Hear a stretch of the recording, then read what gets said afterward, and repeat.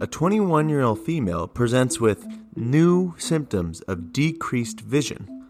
Approximately 8 hours prior, they were attempting to conduct the cinnamon challenge, where they consumed a tablespoonful of powdered spice. They initially believed it to be cinnamon, but didn't read the label, and later confirmed it was not.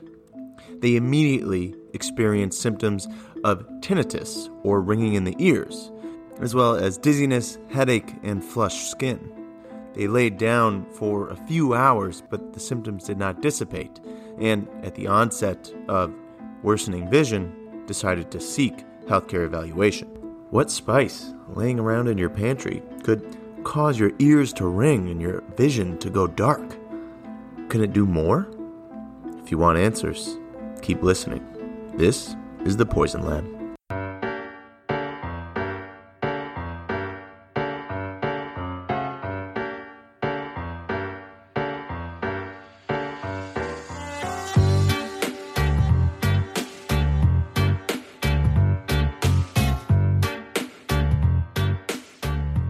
Hey everybody, you are listening to The Poison Lab, a show about poisoning from people who treat poisoning. I'm your host, clinical toxicologist and emergency medicine pharmacist Ryan. And after a brief hiatus last episode, Toxo is back in the lab today, and we're thrilled to welcome them back. Thank you, Ryan. I knew you wouldn't last long without me. Well, I think we did okay, but I guess that's one way to look at it. Now, what were you doing while you were gone, Toxo? I was on a medical mission for doctors with very heavy steel borders. Wow, I had no idea there was such a need for steel-reinforced medical care, but we thank you for your service, Toxo. All right, well, let's dive right into the case. So, we had a young person who ate a tablespoon of a spice. They thought it was cinnamon, but they immediately began feeling dizzy, nauseous, and flushed. They had ringing in their ears and later progressed to vision loss. This was a case I was consulted on, and I was taken aback when I heard about it. See, I had been teaching about this rare condition for the past few years when I would teach about antiarrhythmics to the physician assistant school. But I never thought I would see a case of it in my lifetime. But it was so common from the 1700s to the 1960s. Don't you humans remember that far? Well, we don't all have a combined universal consciousness like you, Toxo. Rarely do we see this these days. Before we give it away, let's hear the differentials of our listeners. Activating email reading protocols.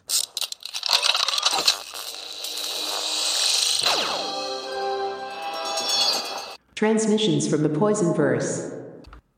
Our first guess here comes from a repeat guesser, listener Karina Runenberg, who guesses, I think it sounds like nutmeg.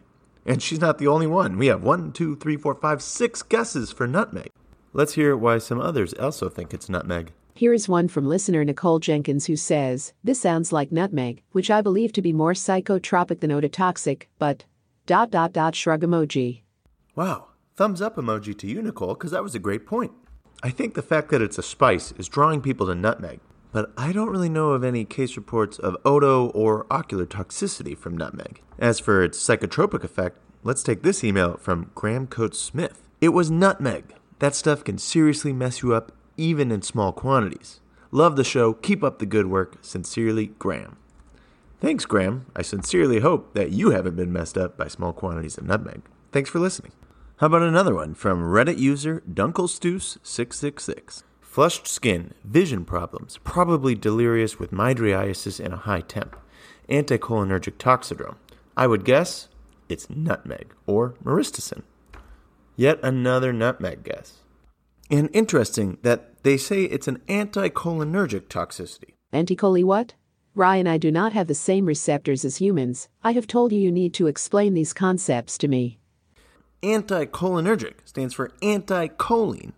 Choline like acetylcholine, and anti like blocking acetylcholine, the neurotransmitter in our body we use to talk to our brain and other organs. There are many drugs that block acetylcholine that we call anticholinergics. The most common that people would know is going to be diphenhydramine or Benadryl, the same one that teenagers on TikTok have been gulping down to try to impress their friends, but instead wind up with some pretty nasty toxicities. Other examples are over-the-counter antihistamines, numerous psychiatric medicines, and many plants like deadly nightshade, Jimson weed, or, as this user is suggesting, possibly a compound in nutmeg. When you block acetylcholine, you can run into some problems. Remember, it's a neurotransmitter, neuro like your brain. So your brain uses it to transmit signals to your organs and tell them to do things. Acetylcholine is primarily involved in governing our parasympathetic nervous system, also called the rest and digest nervous system. So when we release acetylcholine onto organs, you generally see the effects that you would see while you're resting and digesting. It slows down our heart rate so we can rest and relax. It increases secretions of saliva so we can start to digest food that we're about to eat. It mobilizes your gastric system, causing you to need to go to the bathroom, and pushing food through the system so that the different parts of your gastric tract can absorb the nutrients you just ate. And it constricts our pupils so less light gets in and we can get to sleep. Now, it's not only in our parasympathetic rest and digest system, it also gets borrowed just a little bit by our sympathetic nervous system. Sympathetic, like I have sympathy for you because you're being chased by a bear. This is our fight or flight nervous system. To imagine its effects, just imagine being chased by a bear. Your heart rate is elevated so you can run faster. Your pupils are dilated so you can see incoming threats. You begin to sweat so you don't overheat while you're running. This system normally gets you amped up with neurotransmitters called catecholamines. It's kind of a fancy word for adrenaline. Epinephrine, norepinephrine, dopamine, all that stuff. But it borrows acetylcholine to stimulate the sweating response. So when you overdose on a drug that blocks acetylcholine, a few things happen. You block the rest and digest system. You can't slow down your heart rate, so it's going fast as a fiddle. You can't make any saliva, your mouth gets dry as a bone. You can't pee or poop, so you're full as a kettle. You can't constrict your pupils, so you go blind as a bat. And you can't sweat, which means you have no way of cooling down, so you get hot as a hair. And when your body gets really hot, it needs to find another way to get rid of all that heat. So your blood vessels dilate, radiating heat off of you as the blood gets closer to the skin. And this makes you look flushed, or as we call it, red as a beet. This is why there's a classic poem for describing anticholinergic toxicity. Fast as a fiddle, dry as a bone, full as a kettle, blind as a bat, hot as a hare, red as a beet, and mad as a hatter. Now, I know we didn't mention mad as a hatter yet, but acetylcholine is a neurotransmitter in your brain. So when you block it, you go a little bit mad, or agitated, as we like to call it. Not angry agitated, but pleasantly confused. Patients are commonly described as picking at things in the air, and they have what are called Lilliputian hallucinations. That's in reference to Gulliver's Travels. The island of Lilliput was where the tiny people lived that Gulliver found, the ones that roped him up. Well, people tend to hallucinate very small objects or have size distortion. It's a relatively common phenomenon. Anyways, we're getting off track. These are the types of symptoms you'd see in anyone with an anticholinergic overdose. Whether it be a misguided teenager trying to do a Benadryl TikTok challenge, or perhaps an anticholinergic compound that's found in nutmeg. Our patient had decreased vision and flushness. Dunkelstoos is saying this is probably from an anticholinergic toxidrome from dilated pupils, which is making the vision blurred from inability to focus light, and flushness from inability to sweat, causing blood vessels to dilate closer to the surface of the skin.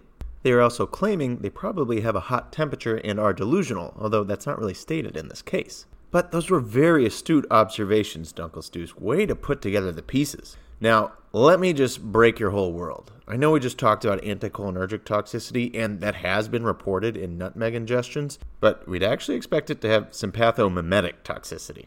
Sympathomimetic, like mimicking the sympathetic nervous system. Remember the whole running from a bear system? It's governed by adrenaline, epinephrine, norepinephrine, dopamine. So stimulant drugs like methamphetamine, that's crystal meth, or MDMA, which is Molly or ecstasy, can look very much like norepinephrine or epinephrine to your body and cause you to experience the same effects as those neurotransmitters. They induce, along with dopamine and some serotonin, the fight or flight response. Just imagine your average person on crystal meth. Hot, tacky, sweaty, crazy, throwing cars, fighting cops. They definitely look like they're running from a bear. The bear in their mind. So, Toxa, what is in nutmeg that would be closely related to methamphetamine? Nutmeg contains myristicin, an amphetamine precursor that gets converted in the body to a compound very similar to the street drugs Molly, MDMA, or ecstasy. That's right. Nutmeg contains myristicin, an amphetamine precursor which gets metabolized into the body into methoxymethylene-deoxyamphetamine, MMDA. Structurally, it looks very similar to the drug mescaline, which is peyote, and MDMA, which is ecstasy. Like we just said, these are all stimulant drugs.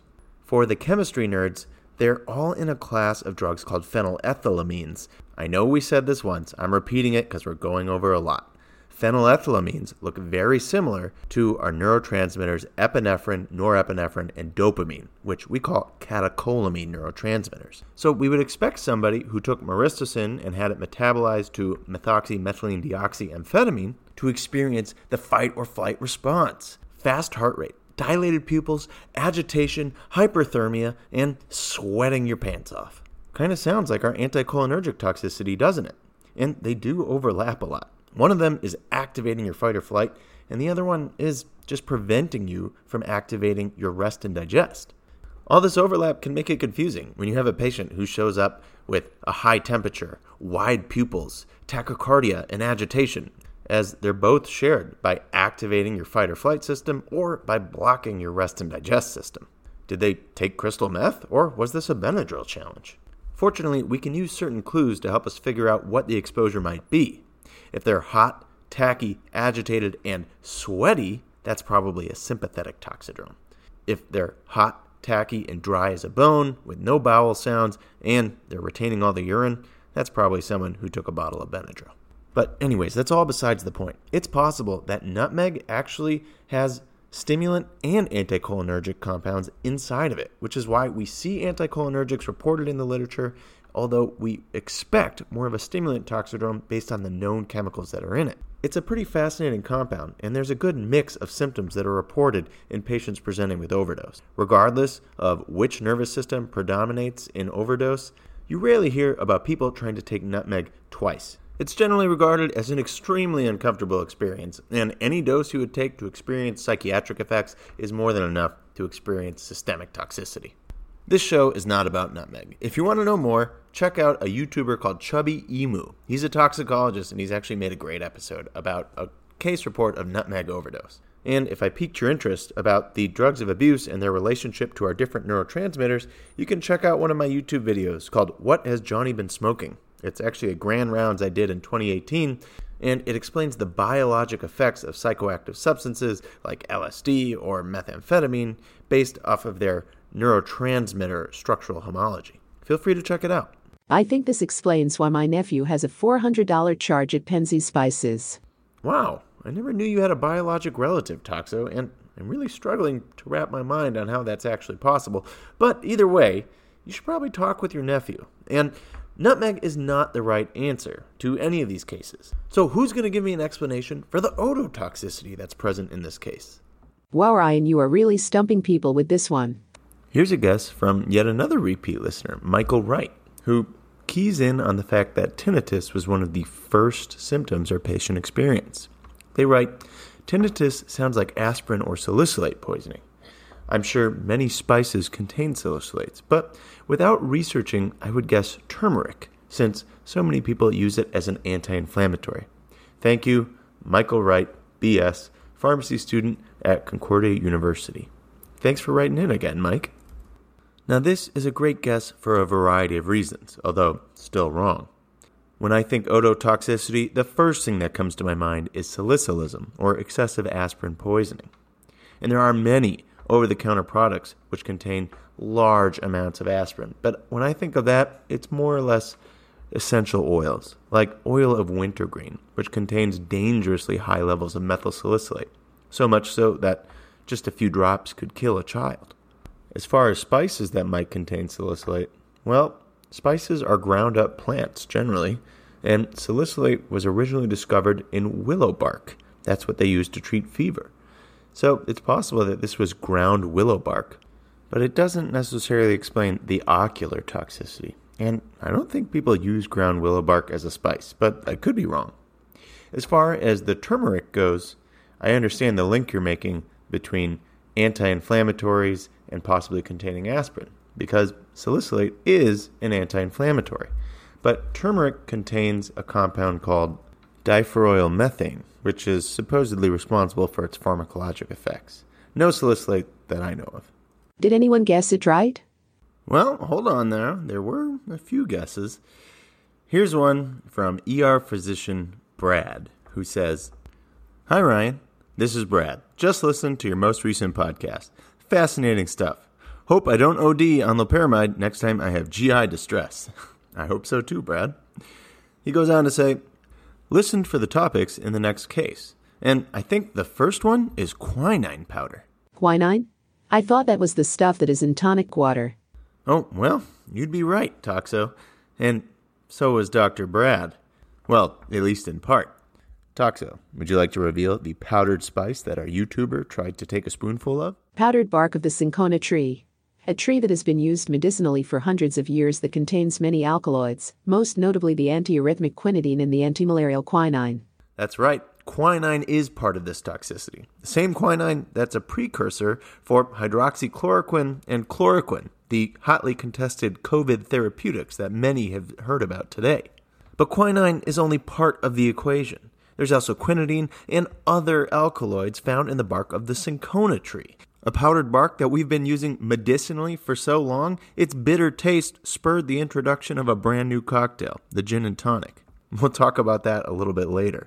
And while we've been using it to treat everything from life-threatening parasitic infections to restless legs or fever, you can also buy it powdered right online. People use it to make their own tonic water or even misguidedly take it to try to treat various viral illnesses like coronavirus. In fact, you probably heard about the fatal case in March in 2020 of a man who took a spoonful of a fish tank cleaner that was a quinine derivative known as chloroquine sulfate and rapidly passed away from it. Now, overdose from these substances can cause severe toxicity. But Ryan, the patient was not taking chloroquine or hydroxychloroquine. That's right, but they did get a large overdose of similar compounds. They're all in a class of drugs called quinolines. Hydroxychloroquine and chloroquine are aminoquinolines, which are derived from the cinchona bark alkaloids quinidine and quinine. Hey folks, Ryan here. Quick update about a mini episode being released alongside this episode. While quinine and quinidine are the focus of this show, I know many people are concerned about the toxicity of their derivatives, hydroxychloroquine and chloroquine. Given that many misinformed people have given some false promises about hydroxychloroquine and chloroquine are scarfing down who knows how much in a misguided attempt to treat coronavirus. The mini episode will cover treatments, the evidence and rationale behind each therapy, and clinical considerations and how to monitor the drugs that we're actually using. So check it out at thepoisonlab.com now or after this episode. I'll mention it one more time at the end of the show. Okay. Let's get back to the show. So when this patient got a large overdose of quinolines in their cinchona powder, they began experiencing the classical effects of Cinohonism, the name coined to describe the syndrome of toxicities that patients would routinely experience when taking cinchona for medical purposes. Feeling dizzy and lightheaded, flushed skin, tinnitus, and sometimes ocular toxicity or even blindness. Brian, are you jumping right into the history before we pick this week's winner?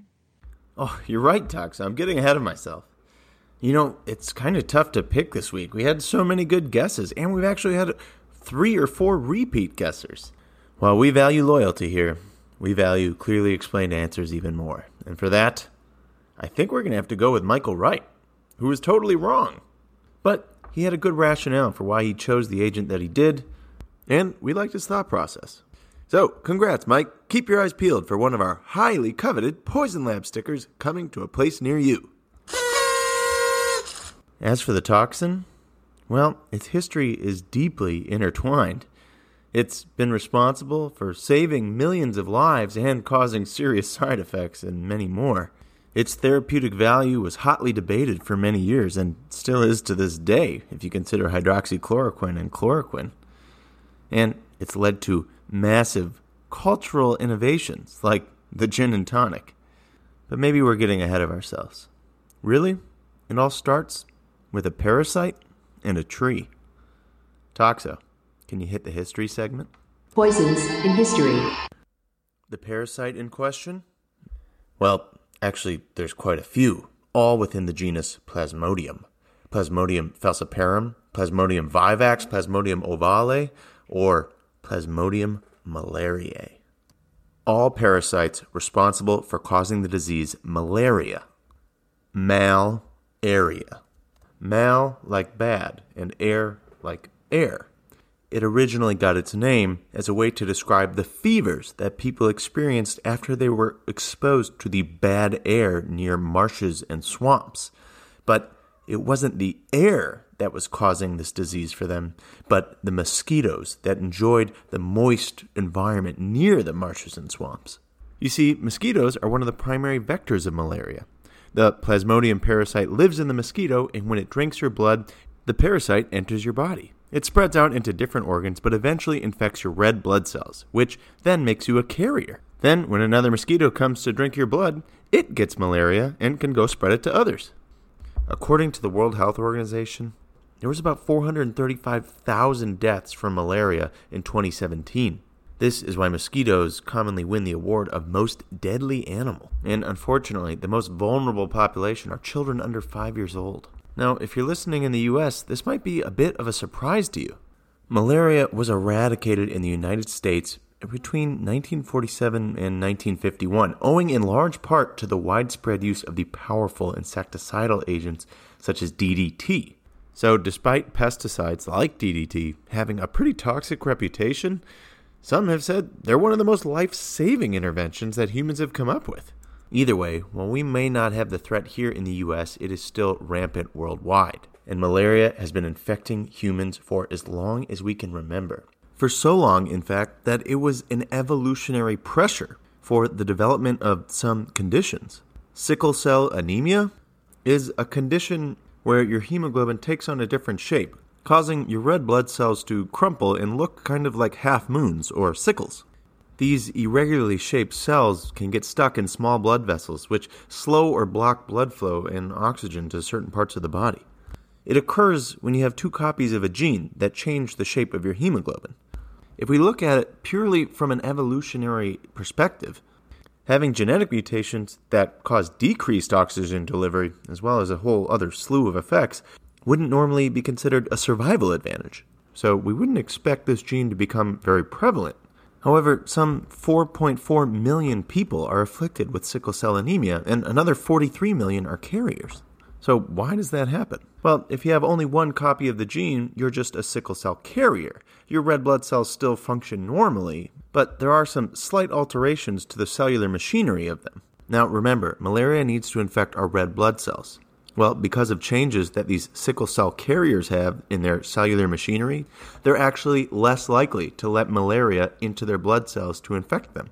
So having the sickle cell carrier trait imparts a survival advantage in areas of the world where infants and children die of malaria.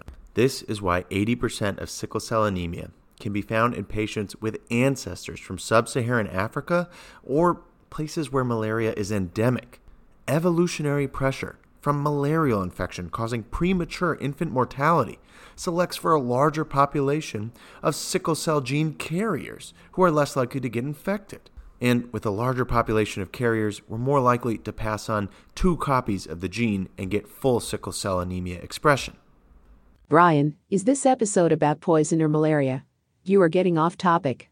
Isn't it all one topic if everything in the universe is connected, Toxo? You sound like you've been eating nutmeg. Okay, the point is, malaria has been around for a long time, infecting humans and causing disease. While we only recently determined the pathogen to be Plasmodium, we have known of the clinical symptoms of malaria infection since early human history, and fever is one of the hallmark signs. And humans have been aggressively hunting for treatments to malarial fever for as long as malaria has been hunting us. And, well, that's where the tree comes into play. The tree, as we talked about before, is the cinchona tree. It got its name from the Countess of Cincon, which is a small colony in Madrid, Spain. She was visiting Peru in 1630 when she came down with a case of malarial fevers. Now, instead of using traditional methods of that time for treating fever, which included things like limb amputation, purging, bloodletting, being thrown into a bush to leave the fever there, they instead utilized a medicinal bark that the natives of Peru had been using for many years as an antipyretic. And lo and behold, the Countess of Cincone was cured of her fever. Thus, the cinchona tree got its name, and the Countess of Cincone gathered up the bark and distributed it to others afflicted with malaria through herself and through her Jesuit preachers. Thus, it also has the name Jesuit bark. It was brought back to Spain and gained widespread use for a variety of conditions. Its use for malaria was frequently recommended, though hotly contended, not unlike today, where the cinchona bark derivative hydroxychloroquine is under much debate in terms of its utility in coronavirus. As you can imagine, without strict regulation around the concentration of cinchona alkaloids such as quinine, quinidine, and quinamine, users of this miracle bark often received variable dosing, which would lead to a variable effect on actually treating malaria. Combine that with frequent contamination and malicious vendors selling false powders for profit, it led to much debate over the actual effectiveness of this. Nevertheless, its use was still widespread 100 years after the Countess of Cincone became ill. In 1768, cinchona bark was being used as a prophylactic agent to prevent malaria in British soldiers. The British naval surgeon James Lind recommended that as long as a ship lay at anchor in a tropical port, every man receive a daily ration of cinchona powder. Now, the quinine in cinchona powder makes it very bitter, and the soldiers didn't exactly want to choke down dry, bitter powder, so they would mix it with soda. Quinine mixed with soda is known as tonic water, and they would add in their ration of gin, as well as some lemon juice and sugar, and thus, out of concern to keep the soldiers healthy when they were in tropical ports, the gin and tonic was born to prevent malaria. Now, before you get any bright ideas, you can't kickstart your day with the gin and tonic and tell people you're treating malaria. Currently, in the U.S., the FDA limits tonic water to 83 milligrams of quinine per liter, and generally, you needed to have about 500 milligrams of quinine to actually treat malaria. So you'd need about 5 liters of G&T before you were even getting therapeutic. I think you'd run into some other problems before that. Tonic water seems great for soldiers in malaria-endemic countries, and guys named Todd on Sunday Funday, so why isn't it still being used today, since malaria is still so prevalent? Good question. And actually, it's the scarcity of other antimalarial agents that drove us to move away from cinchona powder in the first place. See, it was the only antimalarial available for 300 to 400 years. But it turns out that cinchona trees are pretty hard to grow, so there are limited areas where it can be produced. And during World War II, the Dutch-controlled East Indies was the only area capable of producing this antimalarial bark. So when that area was captured by Japan in World War II, nearly the entire world lost access to their only antimalarial treatment. And remember, malaria still kills hundreds of thousands a year, even today. This was a vital therapy for many nations.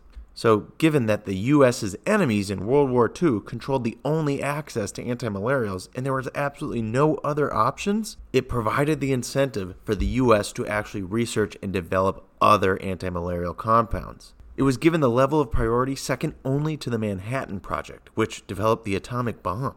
So, thanks to the pressure from the scarcity of other options, we eventually developed other agents like hydroxychloroquine and chloroquine. And we should be thankful. It turns out cinchona bark is actually a pretty terrible way to treat malaria. All throughout its therapeutic use, there was constant debate over whether it was helping or not. Apparently, there's some theories that it can actually increase malarial infectivity, and it doesn't even kill malaria, it just suppresses it to keep soldiers healthy, yada yada yada. So, very questionable efficacy. But I guess if it doesn't have any side effects, it's pretty low risk, right? Oh, except there's a ton of side effects, and soldiers routinely experience them. Besides some nastier ones that we don't have time to get into called blackwater fever, soldiers taking this to prevent infection routinely experience dizziness, nausea, tinnitus, headaches, vertigo, flushness, and sometimes decreased vision. The classical symptoms of Cinohonism. If I was a soldier, I'm not so sure that I would want to be taking this. Well, Ryan, we developed new antimalarials after World War II, so no one gets Cinohonism anymore, right? Well, you'd think, and yes, having less people chew cinchona bark is definitely going to reduce the likelihood of seeing it, but we figured out that quinidine, one of the active components in cinchona bark, is an antiarrhythmic. So we actually isolated that and turned it into a drug, and in the 18 and 1900s, everybody was getting quinidine to treat palpitations. And guess what? If you were on quinidine, you could also develop synchonism. So we were still seeing bursts of this up until about 1980. Okay, and I don't want to get too nerdy here, but there was basically a trial called the CAST trial, which demonstrated that when we use antiarrhythmics to try to suppress arrhythmias, it actually kills more people than it helps.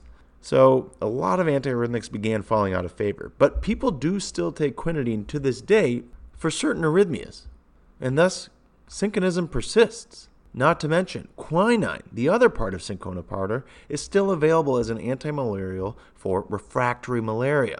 And the quinoline derivatives, hydroxychloroquine and chloroquine, can also produce similar symptoms when excessive doses are taken. So we can see it in that population too.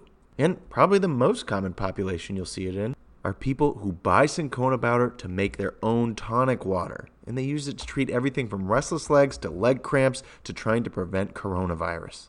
Or potentially eating spoonfuls of it in an attempt to do a cinnamon challenge. So, while you might think that this is something you'd only read about in a book, like I did, it's quite likely that you could encounter this. And even more likely, you'll identify it if you know what to look for and who's at risk. So it's probably a good idea to understand why it occurs and how we manage it. I think it's time we dive into our toxic mechanisms and clinical effects section. Toxo, hit the segment. Brian, you said the clinical effects 2 times already. Okay, I thought you were going to play the segment, but I guess can you just tell us what the effects are then? It's the same effects the soldiers were experiencing: tinnitus, vertigo, headache, nausea, and vomiting. Don't forget about possible vision loss. But yes, those are the classical signs, and that's what you might see in somebody who just did the cinnamon challenge with cinchona bark right in front of you. But there's a few other things we could see, especially if they show up to the emergency department, and we can do some more invasive diagnostics like checking labs or doing EKGs. So people with synchonism might demonstrate hypoglycemia or low blood sugar and hypokalemia or low potassium. And most concerning of all, well, remember, quinidine is an antiarrhythmic, and here's a well-kept secret about antiarrhythmics. They actually cause many arrhythmias, especially in overdose. So we can see arrhythmogenic effects, specifically wide QRS tachycardias, and, well, we can see torsades as well. But knowing the clinical effects means that you know facts. It doesn't mean you understand what's going on. So let's try to build a mechanistic framework for us to understand the toxicities that cinchona bark imparts. Now, for those of you who don't have a scientific background, I know this is where I lose you. If you don't want to listen to the really cool science and physiology behind the toxicity of these drugs, jump ahead and meet me just before minute 49. And if you're not going to skip ahead and you still have no idea what we're talking about, I've got a little treat for you. Toxo, drop some smooth lo-fi jams. Let's talk about toxicity. The very first thing we worry about would be arrhythmic effects of these drugs. Now, quinidine, which is found in cinchona bark, is a class 1A antiarrhythmic. The von Williams classifications of antiarrhythmics, class 1 through 4, kind of outdated and not very helpful. But if you remember, class 1 is sodium channel blockers. So we block sodium entry into the cell. If we were to plot the sodium current, meaning the rate at which sodium crosses into the cell, against time, it will take longer. This decreases the angle of our phase 0 depolarization, which is normally 90 degrees from the x-axis. And now, instead, it's, say, 70 degrees. So instead of hitting our peak current at, say, 0 seconds, it's going to take us, 2 seconds. That's a made-up value, but hopefully I'm painting a good mental picture in your head.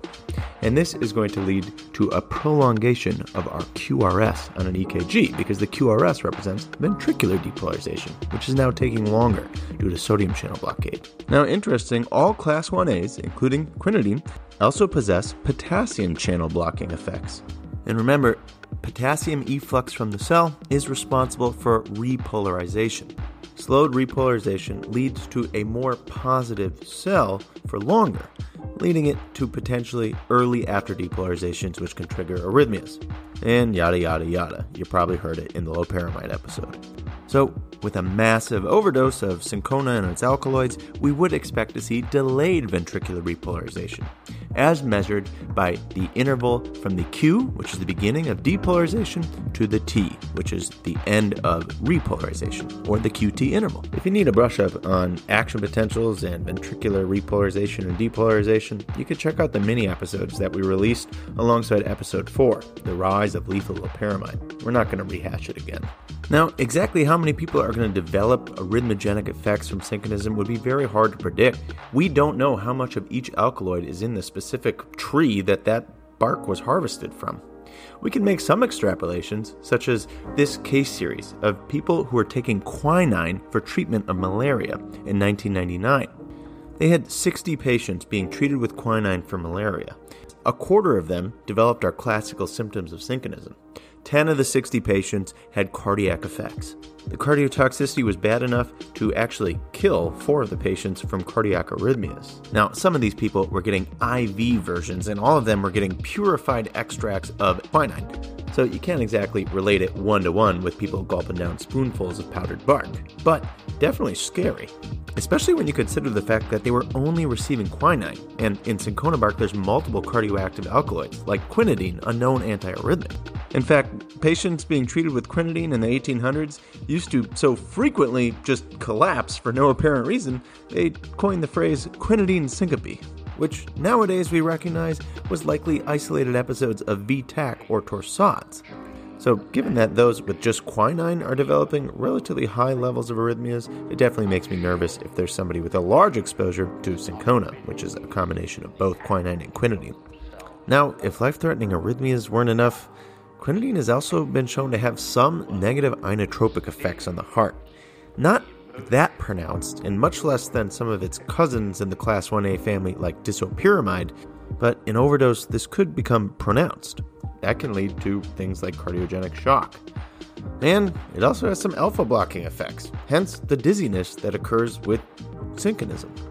So you're likely to see hypotension possibly from a vasodilatory or cardiogenic shock in severe overdose. And it should be no surprise that the quinine derivatives, hydroxychloroquine and chloroquine, can cause many of these similar symptoms, such as cardiac effects or blindness. So despite politicians touting its safety and efficacy, these can be very dangerous drugs. Wait, people with zero scientific training, who shouldn't be assessing efficacy, let alone safety, are making recommendations on whether we should be using hydroxychloroquine?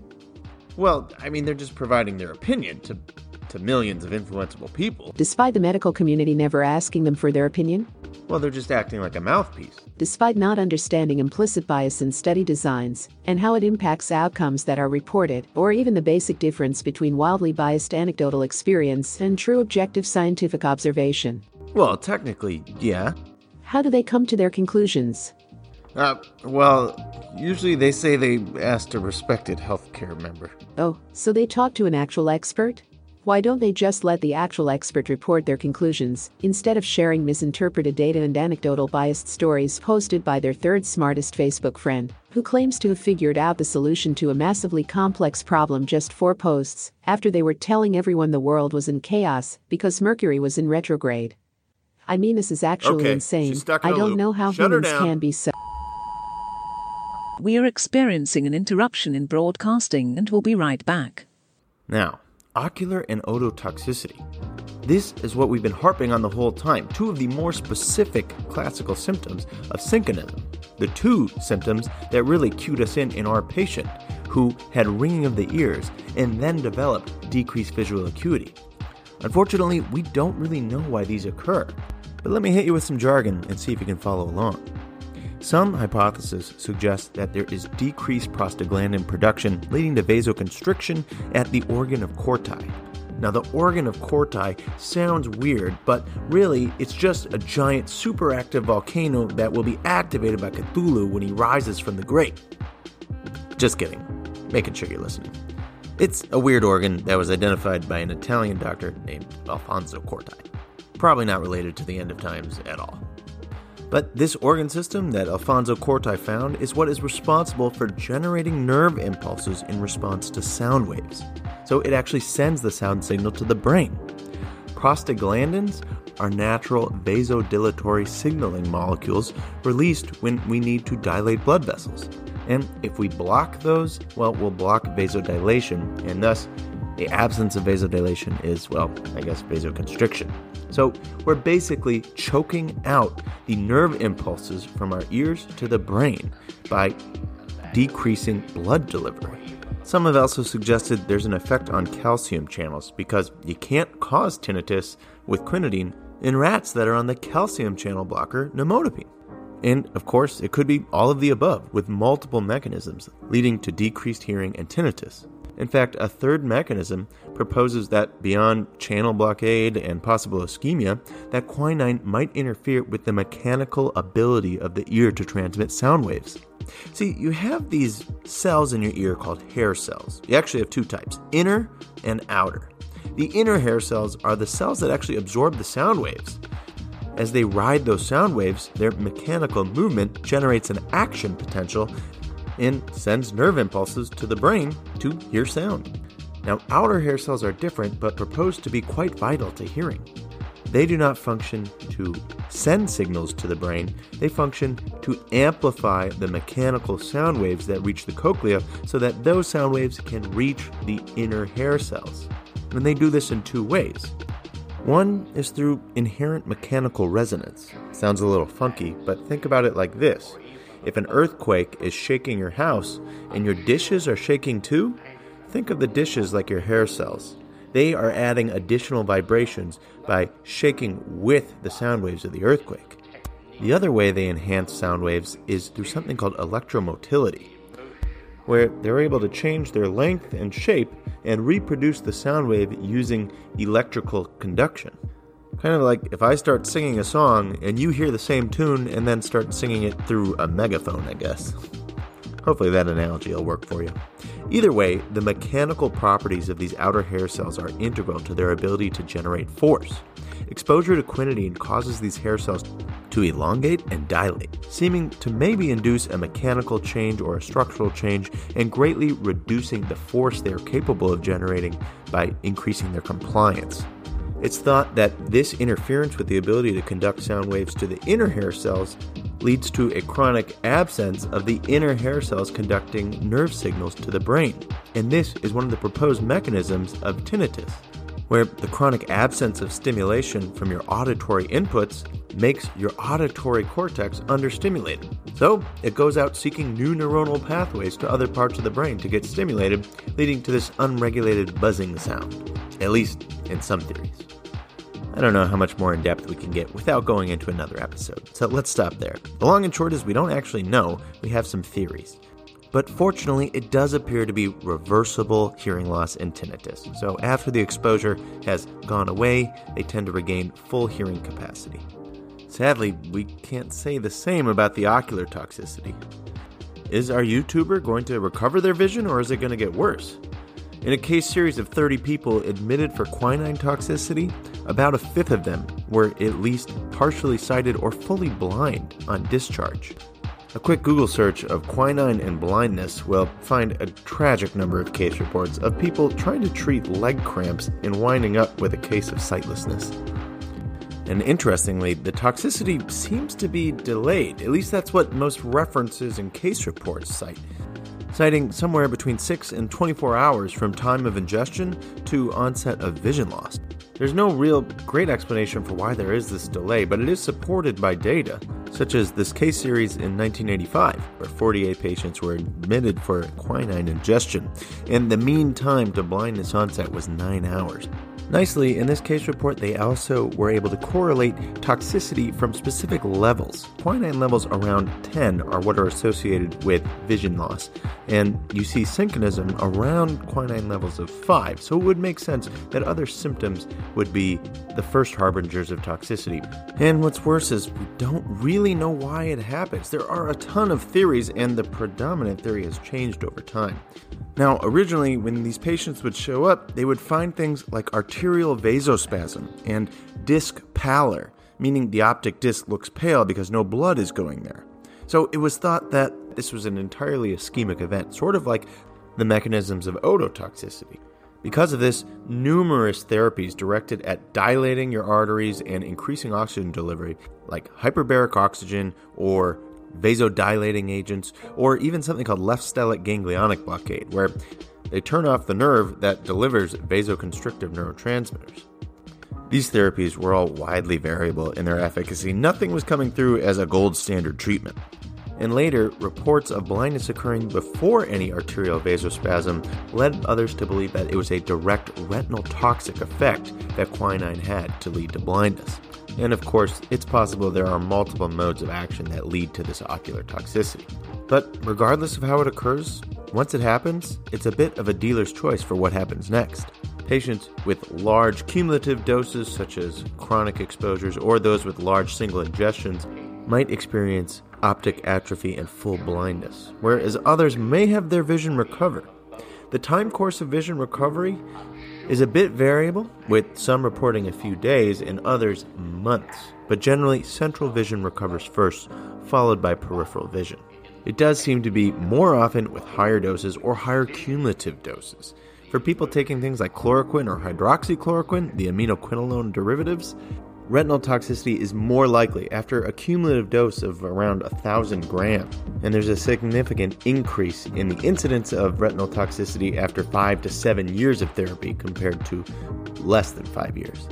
So it's likely that some kind of a dose-response relationship exists. Alright, well that explains some of the more specific toxicities related to Cinohonism and toxicities from aminoquinolones like hydroxychloroquine or chloroquine. But what about these strange, super non-specific dizziness and flush? Well, quinine derivatives can cause alpha blockade. I guess they could just cause everything. And as we know, alpha is responsible for constricting our vessels. So if we block that, we actually get vasodilation, and that can cause low blood pressure and low flow events, which will cause us to become dizzy. There are also some anticholinergic properties associated with quinidine. And as we talked about earlier in the episode, anticholinergic, meaning blocking of muscarinic acetylcholine, prevents us from sweating. So the body dissipates heat by dilating our blood vessels so we can radiate heat closer to the surface of our skin. This causes a feeling of flushness alongside dizziness because we are dilating our blood vessels. And quickly, we should touch on the hypoglycemia. Turns out, if you give quinine to normal healthy people, it actually lowers their blood sugar a little bit. It acts like glucose and causes release of insulin from the pancreatic beta cells. It also enhances glucose's insulin-releasing effect. We haven't really talked about these drugs, but it kind of acts like a sulfonylurea. By reducing potassium efflux from the cell, it makes the cell more positive, which allows it to depolarize easier, and at which point calcium can flood in and allow for the release of insulin. That's a whole other physiologic pathway.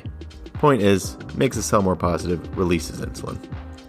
It's a pretty commonly reported quinine effect, with up to 10% of patients on quinine for malaria reporting hypoglycemia. As for the hypokalemia, it's not really clear why this occurs, but it is more likely related to shifts of intracellular potassium, possibly due to prevention of potassium efflux from cells, or maybe it's from insulin secretion. In severe overdoses, there may be severe hypokalemia, requiring aggressive replacement.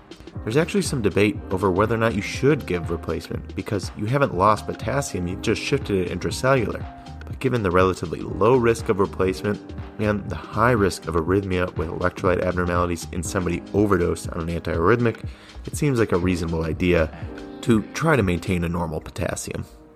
Now, the nausea and vomiting, I don't have a great explanation for you. Here's a hand wave. Quinine has direct irritant effects on the gastrointestinal tract and stimulates the brainstem center responsible for nausea and emesis. I don't know what makes a certain molecule stimulate the brain chemoreceptors for nausea. Maybe that's something we'll look into later. But think about it like this. If you have too many gin and tonics, you are going to feel sick, and this has the same effect. Not because of the gin, but because of the tonic.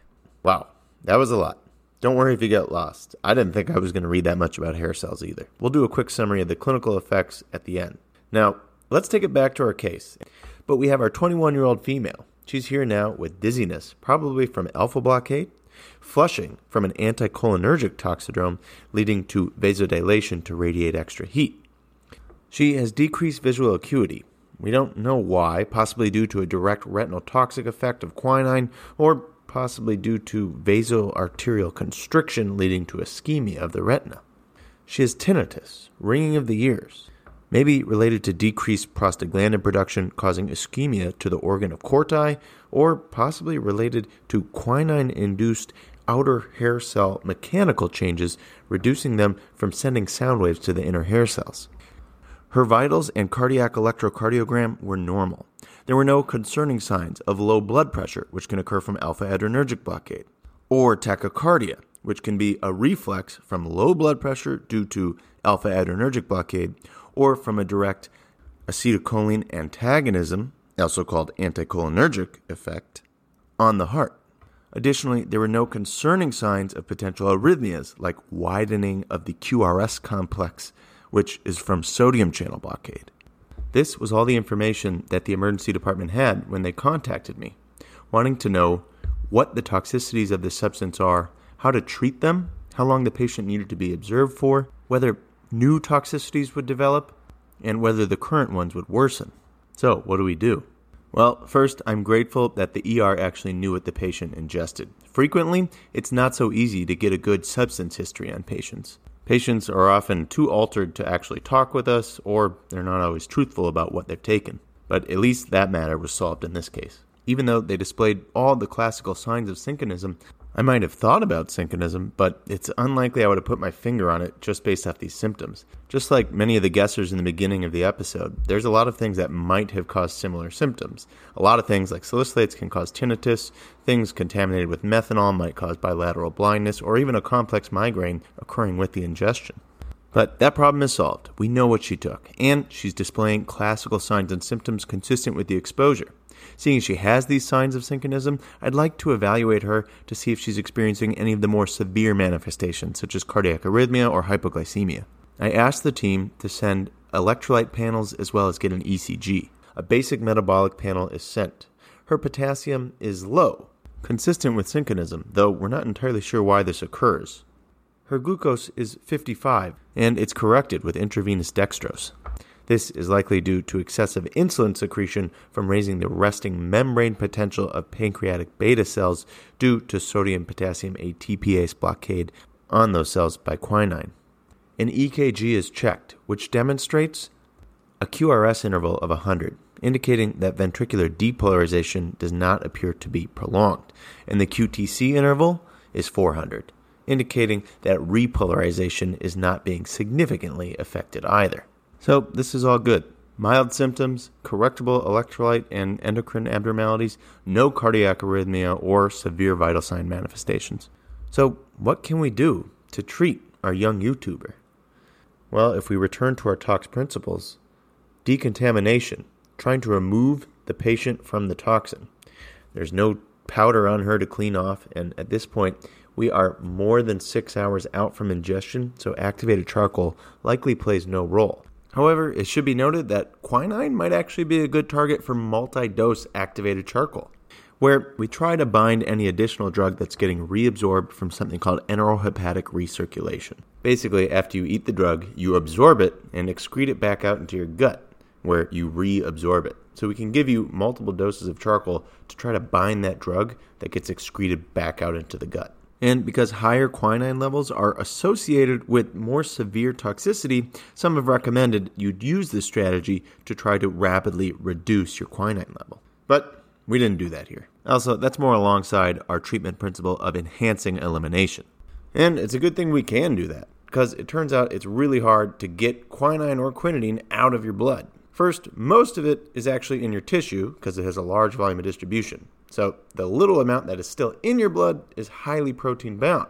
So you can't dialyze it off because it's stuck to your protein, so it won't go across a dialysis filter. Now, you can do some wacky things for protein bound toxins like, all right, I know this is kind of where I lose some people, but this is really fascinating stuff. And you know what? It's for me. Somebody out there is going to appreciate this part of the discussion. So I'm going to leave it in. For protein-bound toxins, you can use something called protein-bound dialysate sometimes, where you add protein to your dialysis fluid, and it helps draw the drug off your blood protein onto the protein in the dialysis. Except you usually use albumin as that protein for systems like Mars or single-pass albumin dialysate, and quinine and quinidine are actually bound to alpha-acid glycoprotein, so I'm not sure it would work. This is just theoretical talking. Other options for highly protein-bound drugs, we kind of talked about them before. We can take all the protein out of your blood and give you new protein back. That's called plasma exchange. Or we can run your blood against a charcoal filter, in which case we have no control what it binds, and you lose all sorts of things like platelets, electrolytes, and protein-bound drugs. So none of these are very good options. Basically, we're out of luck. Brian, this is a lot of theoretical nerdy talk. You are going to start overheating. Good catch, Toxo. Let's tone it back. Next pillar, supportive cares. We need to support her airway, breathing, and circulation. Fortunately, in this case, she has normal vital signs, a normal electrocardiogram, and there's no concern that her mental status is going to decompensate so much that she won't be able to protect her airway. So there's not really much to support here. However, this is a good place to note that there might be a preferred vasopressor in massive overdose with hypotension, both for quinidine or quinine, and also, as you'll hear about on the mini episode, for hydroxychloroquine and chloroquine. And it's the same vasopressor, epinephrine. Epinephrine in humans has been shown to antagonize the antiarrhythmic effects of quinidine, meaning if you're really stable on quinidine and we can't induce VTAC, and we give you epinephrine, suddenly we can, which isn't normally good, but perhaps in overdose it would be a good thing to antagonize the excessive quinidine effect. And remember that these are negative inotropes, so in theory they can depress cardiac output, and epinephrine has a strong beta-1 effect, which increases cardiac output to a much larger degree than some of its friends like norepi. That said, there's no comparative evidence to say that any other vasopressor combination that can maintain hemodynamics is any better or worse, so do what you know to keep the patient alive. Anyways, it's not relevant to the patient in front of us. Their vitals are fine. We've talked about decontaminating them, which it's a little too late. We could, I guess, give them multi-dose activated charcoal, but we didn't. There's no other enhanced elimination modalities, and we don't need to support their ABCs. Maybe I should check a quinine level. I mean, the case series did show that there's worse toxicity with higher levels. Maybe it can help me gauge how aggressive I need to be with my therapies. But seeing as she already has decreased visual acuity and I can assess her risk of arrhythmia with an EKG, I'm not sure I really need to do any sort of confirmatory analysis. And honestly, it wouldn't come back in time to influence care at all. All it would do is let someone write a case report about it. On to our next pillar of tox treatment, which would be reversal of toxicity. Okay, so we know quinidine blocks sodium channels, and that could cause a long QRS. Well, she doesn't have that, so we don't have to worry about it. If she did, we would give hypertonic sodium to overwhelm the sodium channel blockade. Now for a brief interruption for a clinical learning moment.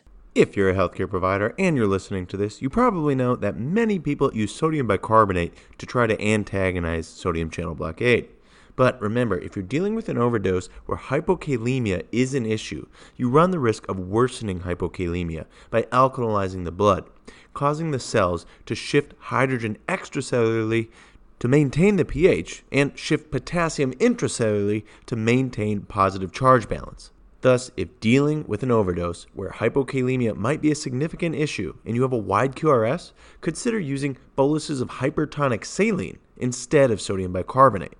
And consult with your local poison center on how to most appropriately administer these drugs.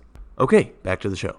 Her potassium appeared low in her serum. Maybe it was just an intracellular shift, but we did replete it, because why risk going into an arrhythmia in any overdose?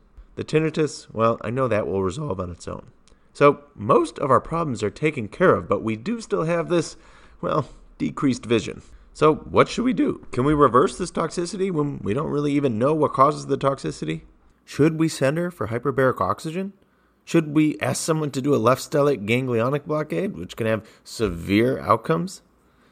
The patient had loss of light perception in both eyes, and after a few hours of observation, it progressed to dilated non-reactive pupils. Despite the fact that the evidence for using therapies that enhance oxygen delivery is pretty controversial, we had a risk-benefit discussion with the patient. And there's relatively low risk to hyperbaric oxygen in a normal healthy person, so she opted to undergo a session. We had a hyperbaricist, set the parameters, she underwent a 90-minute dive, and, well, within 24 hours her vision actually improved. So, did it work? Was this the hyperbaric oxygen, or was this just the natural course of disease and she happened to be sitting in an oxygen chamber for 90 minutes of it? That, I'm not sure we'll ever know. Her recovery followed the normal course that's typically reported, where you get return of central vision and it still took a few weeks for her peripheral vision to recover. She was admitted overnight, and nothing bad really happened, and she was able to follow up with ophthalmology. We didn't notice any severe long-term outcomes. So, hooray! Toxicology saves the day, or maybe we just kind of watched a patient. Not super clear. Wow, I was hoping for a bit more of a climactic ending, Ryan. What are you talking about? We had a patient who ate an old and esoteric toxin and came in presenting the characteristic findings of that toxicity. It was a wild ride. And they got better. We don't know if necessarily our treatment helped, but we definitely tried. Honestly, a lot of times in toxicology, you don't even know what you're treating. So this is more climactic than most. Either way, I guess that wraps it up. I hope everyone learned something interesting about this culmination of symptoms that occurs from chewing on an old medicine. And perhaps you'll be more equipped to deal with it should it ever cross your path. Now, if you're craving more, or you're more interested in how we would manage the severe toxicities of, say, hydroxychloroquine or chloroquine overdose, something that in the year 2020 you are unfortunately much more likely to encounter, head over to thepoisonlab.com and we're going to take a deeper dive into how to manage an actual overdose in one of those cases. Everything from the treatments, the doses, the evidence behind the therapies, and clinical considerations for our treatments. But for everyone else, let's wrap up what we learned today. Malaria has been killing people for thousands of years, and we have been chewing cinchona bark to treat malaria for hundreds of years and experiencing the clinical syndrome of Cinohonism, which is caused by the quinine and quinidine found in cinchona bark. You might encounter Cinohonism in patients making their own tonic water with cinchona powder, patients taking quinidine as an antiarrhythmic, or patients taking quinine for refractory malaria. Quinine and quinidine impart numerous toxicities, including alpha-adrenergic blockade, negative inotropic effects, anticholinergic toxicity, sodium channel blockade, potassium channel blockade, and effects on pancreatic beta cells. Finally, through numerous proposed mechanisms, as we discussed earlier, they may interfere with the normal functioning of both your eyes and ears. Toxicity manifests with some non-specific symptoms like nausea, headaches, dizziness, and flushness. Patients may also present with tinnitus, which is usually reversible, and possible delayed ocular toxicity, ranging from decreased visual acuity all the way to full blindness. Finally, patients who are able to receive laboratory evaluation might demonstrate hypoglycemia and hypokalemia, as well as EKG abnormalities like a prolonged QRS and a prolonged QTC interval. Evaluation of a patient generally would include an EKG as well as a basic metabolic panel to look for electrolyte abnormalities like hypokalemia and low blood sugar. Vision testing could also be performed to assess for any ocular toxicity. Treatment includes standard therapies like administration of activated charcoal if it was a recent ingestion, and possibly considered multi-dose activated charcoal to enhance elimination. Other therapies are directed at reversing toxicity, administering hypertonic sodium to reverse sodium channel blockade, optimizing electrolytes to reduce risk of arrhythmia, and correcting endocrine abnormalities. Due to lack of consensus over the true mechanism of ocular toxicity, it's not clear what is the most appropriate therapy.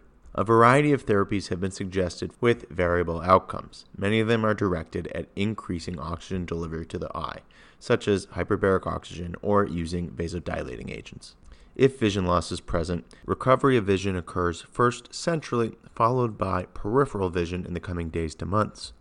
In severe cases of overdose with altered mental status, seizures, or hypotension, support of airway breathing and circulation may be needed. Some have suggested epinephrine may be a first-line vasopressor due to its effect on increasing cardiac output and on antagonizing quinidine's antiarrhythmic effect. If you're confronted with an overdose of one of the quinoline derivatives, chloroquine or hydroxychloroquine, check out the mini episode to learn more about optimal management of those cases. Whew! That was a mouthful. I think that'll wrap it up for today's episode. All right. Well, if you like what you've been hearing, don't forget to subscribe on wherever you listen to podcasts. Check us out on Twitter at LabPoison and myself at EMPoisonFarmD. We also have an Instagram at Talks_Talk and a Facebook page, The Poison Lab. You can get updates about the show on any of those social media platforms. Now, here is where we would normally play the intro to our next episode. But when we released our Toxicologist vs. the Internet episode, you spoke loudly.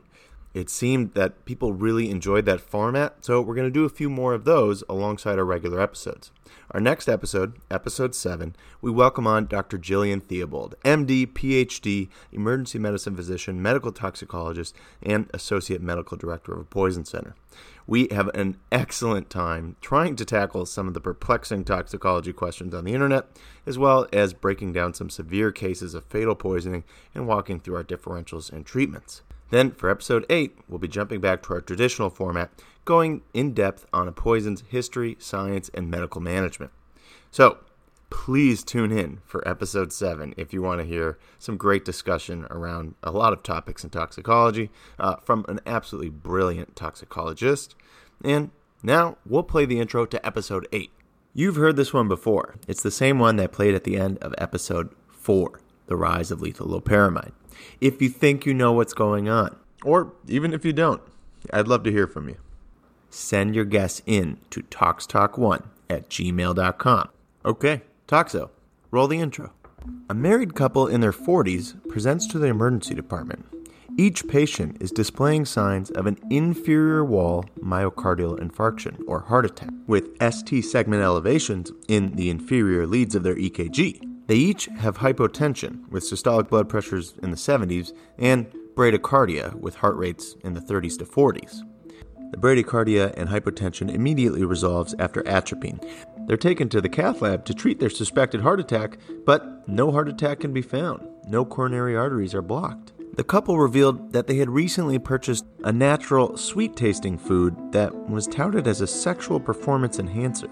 The couple had been ingesting 1 teaspoon of the substance each day for the last week, but before presenting to the emergency department, they increased their dose to a full tablespoon, which led to them both showing false signs of a heart attack and severe life-threatening hypotension and bradycardia. Okay, looking forward to hearing from you. Hope you can tune in. Hey, Toxo, can you play us out?